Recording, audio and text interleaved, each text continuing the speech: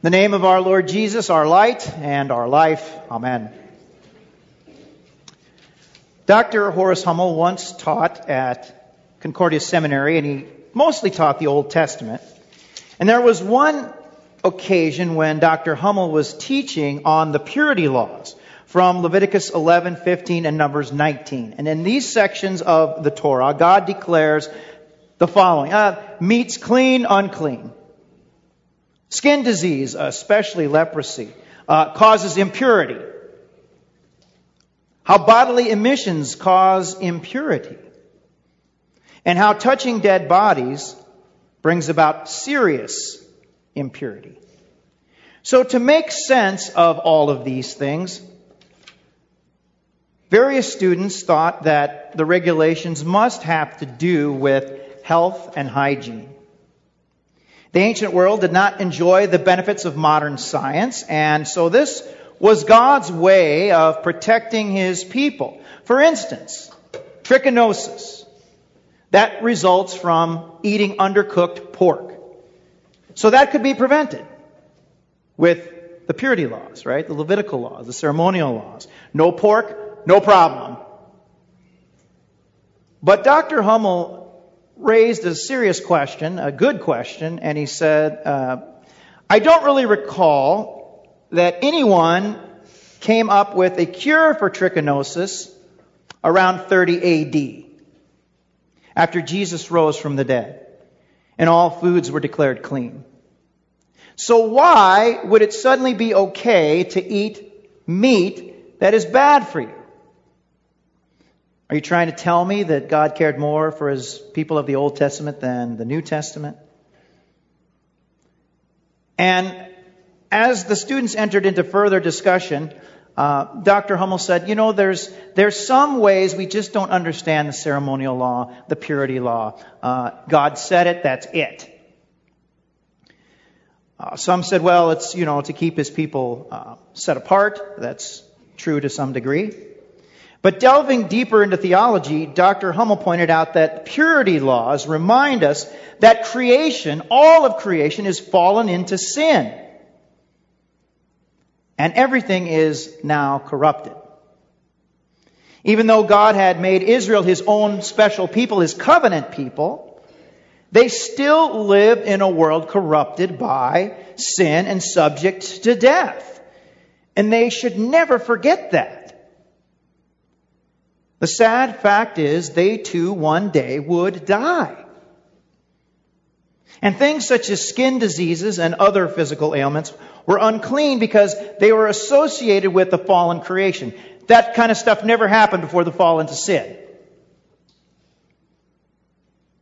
It also pointed to the universal presence now of death, which too was not part of the original creation. So the purity regulations remind us that we live in a world corrupted by sin and subject to death. And of course, that is our story too. As unpleasant as it seems to think about it, we ourselves are going to die unless our Savior happens to return. And we should never forget it. But there comes one who deals with the mess of all this uncleanliness, all of this impurity. In today's reading, we find a story within a story, two stories sandwiched together, two historical narratives sandwiched together. And it really speaks to the busyness of Christ's ministry, right? And both stories deal with impurity. Impurity. And one with death. And you heard the story from Mark chapter 5, the historical narrative, as Jairus, a synagogue ruler, asked Jesus to heal his daughter who is sick. But on the way, something else develops, right? Maybe you've had this kind of stuff happen to you at work. Something else develops. There's a woman who has a discharge of blood. She suffered greatly for 12 years, and you probably heard from the text. She tried all kinds of doctors, spent a fortune on it, and they didn't make her condition any better. In fact, it only got worse. But the woman had heard reports about Jesus. And she believed that He could do something about this affliction. about her condition. But for some reason, and we'll talk about it later, she fears coming to Jesus openly, contacting him directly. So she touches his garment, just touches the edge of his garment, and is cured of her condition. Jesus, however, knows that someone has touched him, and power goes out of him. He knows that. He stops right there and continues to ask, "Who touched my garments?" And the disciples are like, "Really? Do you not see the crowd? How are we going to know that?" Now, of course, I could tell you that Jesus surely knows who did it. And he's Jesus. But he probably doesn't want to press the issue because the woman is afraid. And for good reason. We'll get to that. But at our Lord's persistent urging, she comes forward and she confesses. She confesses. And Jesus responds, "Daughter, your faith has saved you." Not the strength of her faith that made the difference. So if you believe hard enough, you're going to get what you want. But the fact that she came to Jesus in faith, as we all do. At our Lord's persistent urging, she does come forward and confesses. And she is healed from her affliction, and Jesus sends her off and commends her faith. And then we pick up where we left off with Jairus and what's going on with him and his daughter. And word comes from Jairus' house. Tragedy has struck. The unthinkable has happened. His young daughter is dead. Why trouble Jesus any longer? Death, after all, is ultimate, isn't it? There's no coming back from dying. Certainly, Jesus cannot or will not deal with death, right? It's too late. Yet, Jesus responds to this as well, and thankfully, he does this for our benefit too. He says, "Stop being afraid." He tells the already grieving father, "Only believe." Jesus challenges this man to keep the faith even amid this very, very sad news. And then we come to the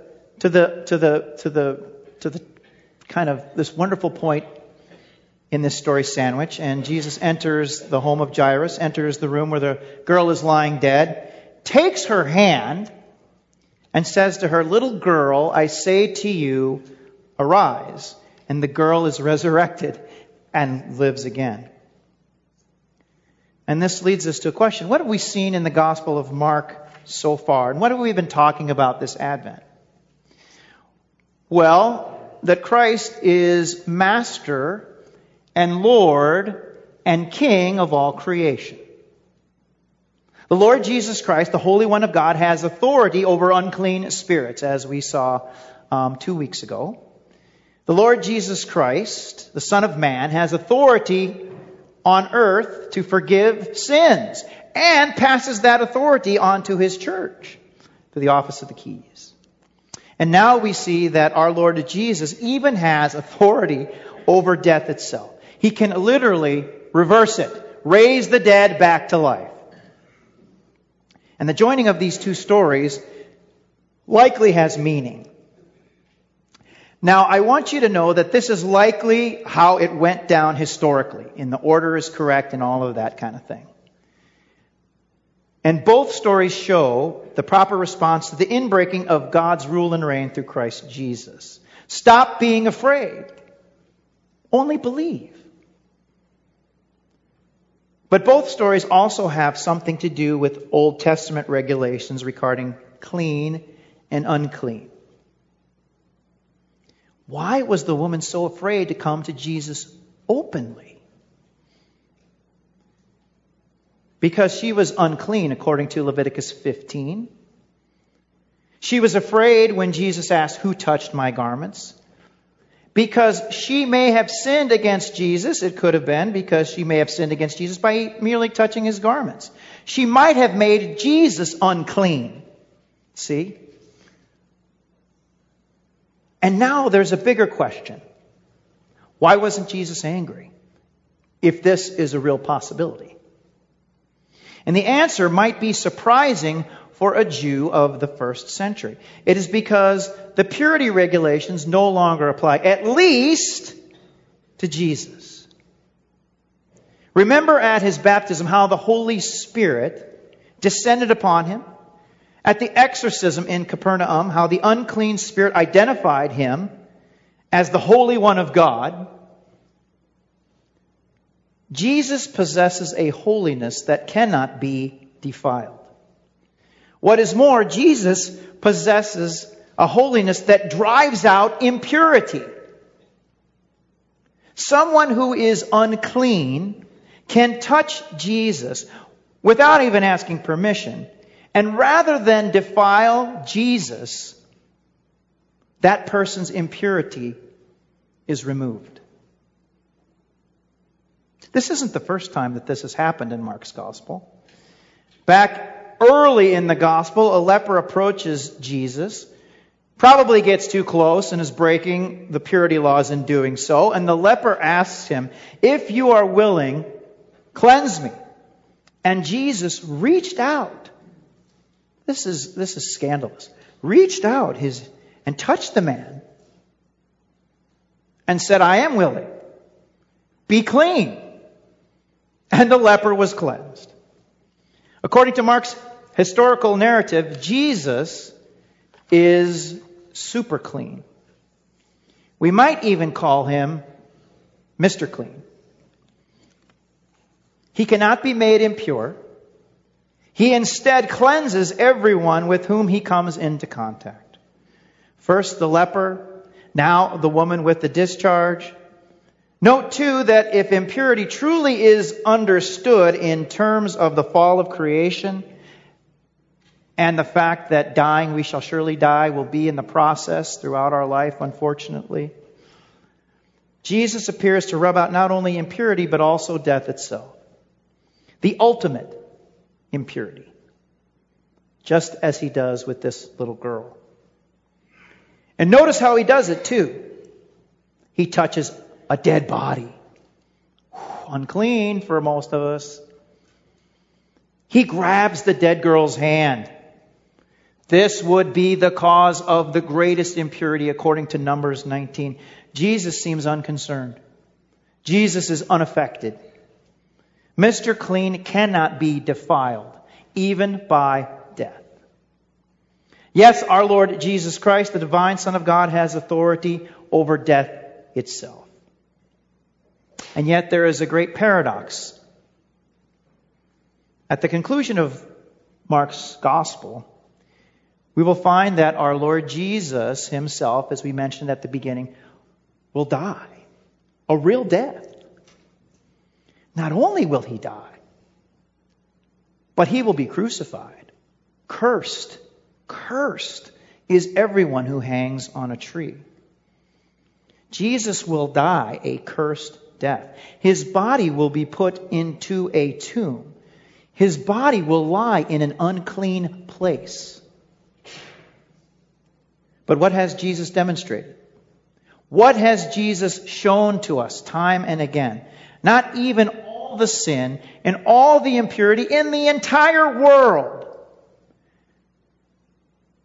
can darken or defile or defeat Mr. Clean. So why did he die? Why did the Holy One of God subject himself to such impurity? And he did it for you, to save you from the power of death. It was so Jesus could tell you, even in the midst of a fallen world and even in this present evil age, stop being afraid. Only believe. Jesus explains it simply in Mark chapter 10. Saying, "For even the Son of Man did not come to be served, but to serve, and to give his life as a ransom in exchange for many." And what was the price? His holy, precious, untainted blood. His innocent suffering and death. Here is truly a lamb without spot, blemish, or defect. Here is the Lamb of God who truly takes away the sin of the world. Stop being afraid. Only believe. I love Advent. I love it. I love all seasons of the church year, but there is so much joy in our Lord's coming, in our Lord's arrival. Christ came in the flesh, sacrificed once to take away the sins of many people. Even now we say and we believe He comes to us to make us clean by His Word and Spirit. By the waters of holy baptism, by His holy absolution, by His supper, He brings that cleansing power directly into your life, here, now, today. And then there is perhaps the greatest news of all. It is the greatest news of all. He will appear a second time. Not to bear sin, but to bring salvation to those who are waiting for Him. And then we, like Him, shall truly be clean. Amen. And may the peace which surpasses all human understanding guard your hearts and minds through faith in Christ Jesus our Lord.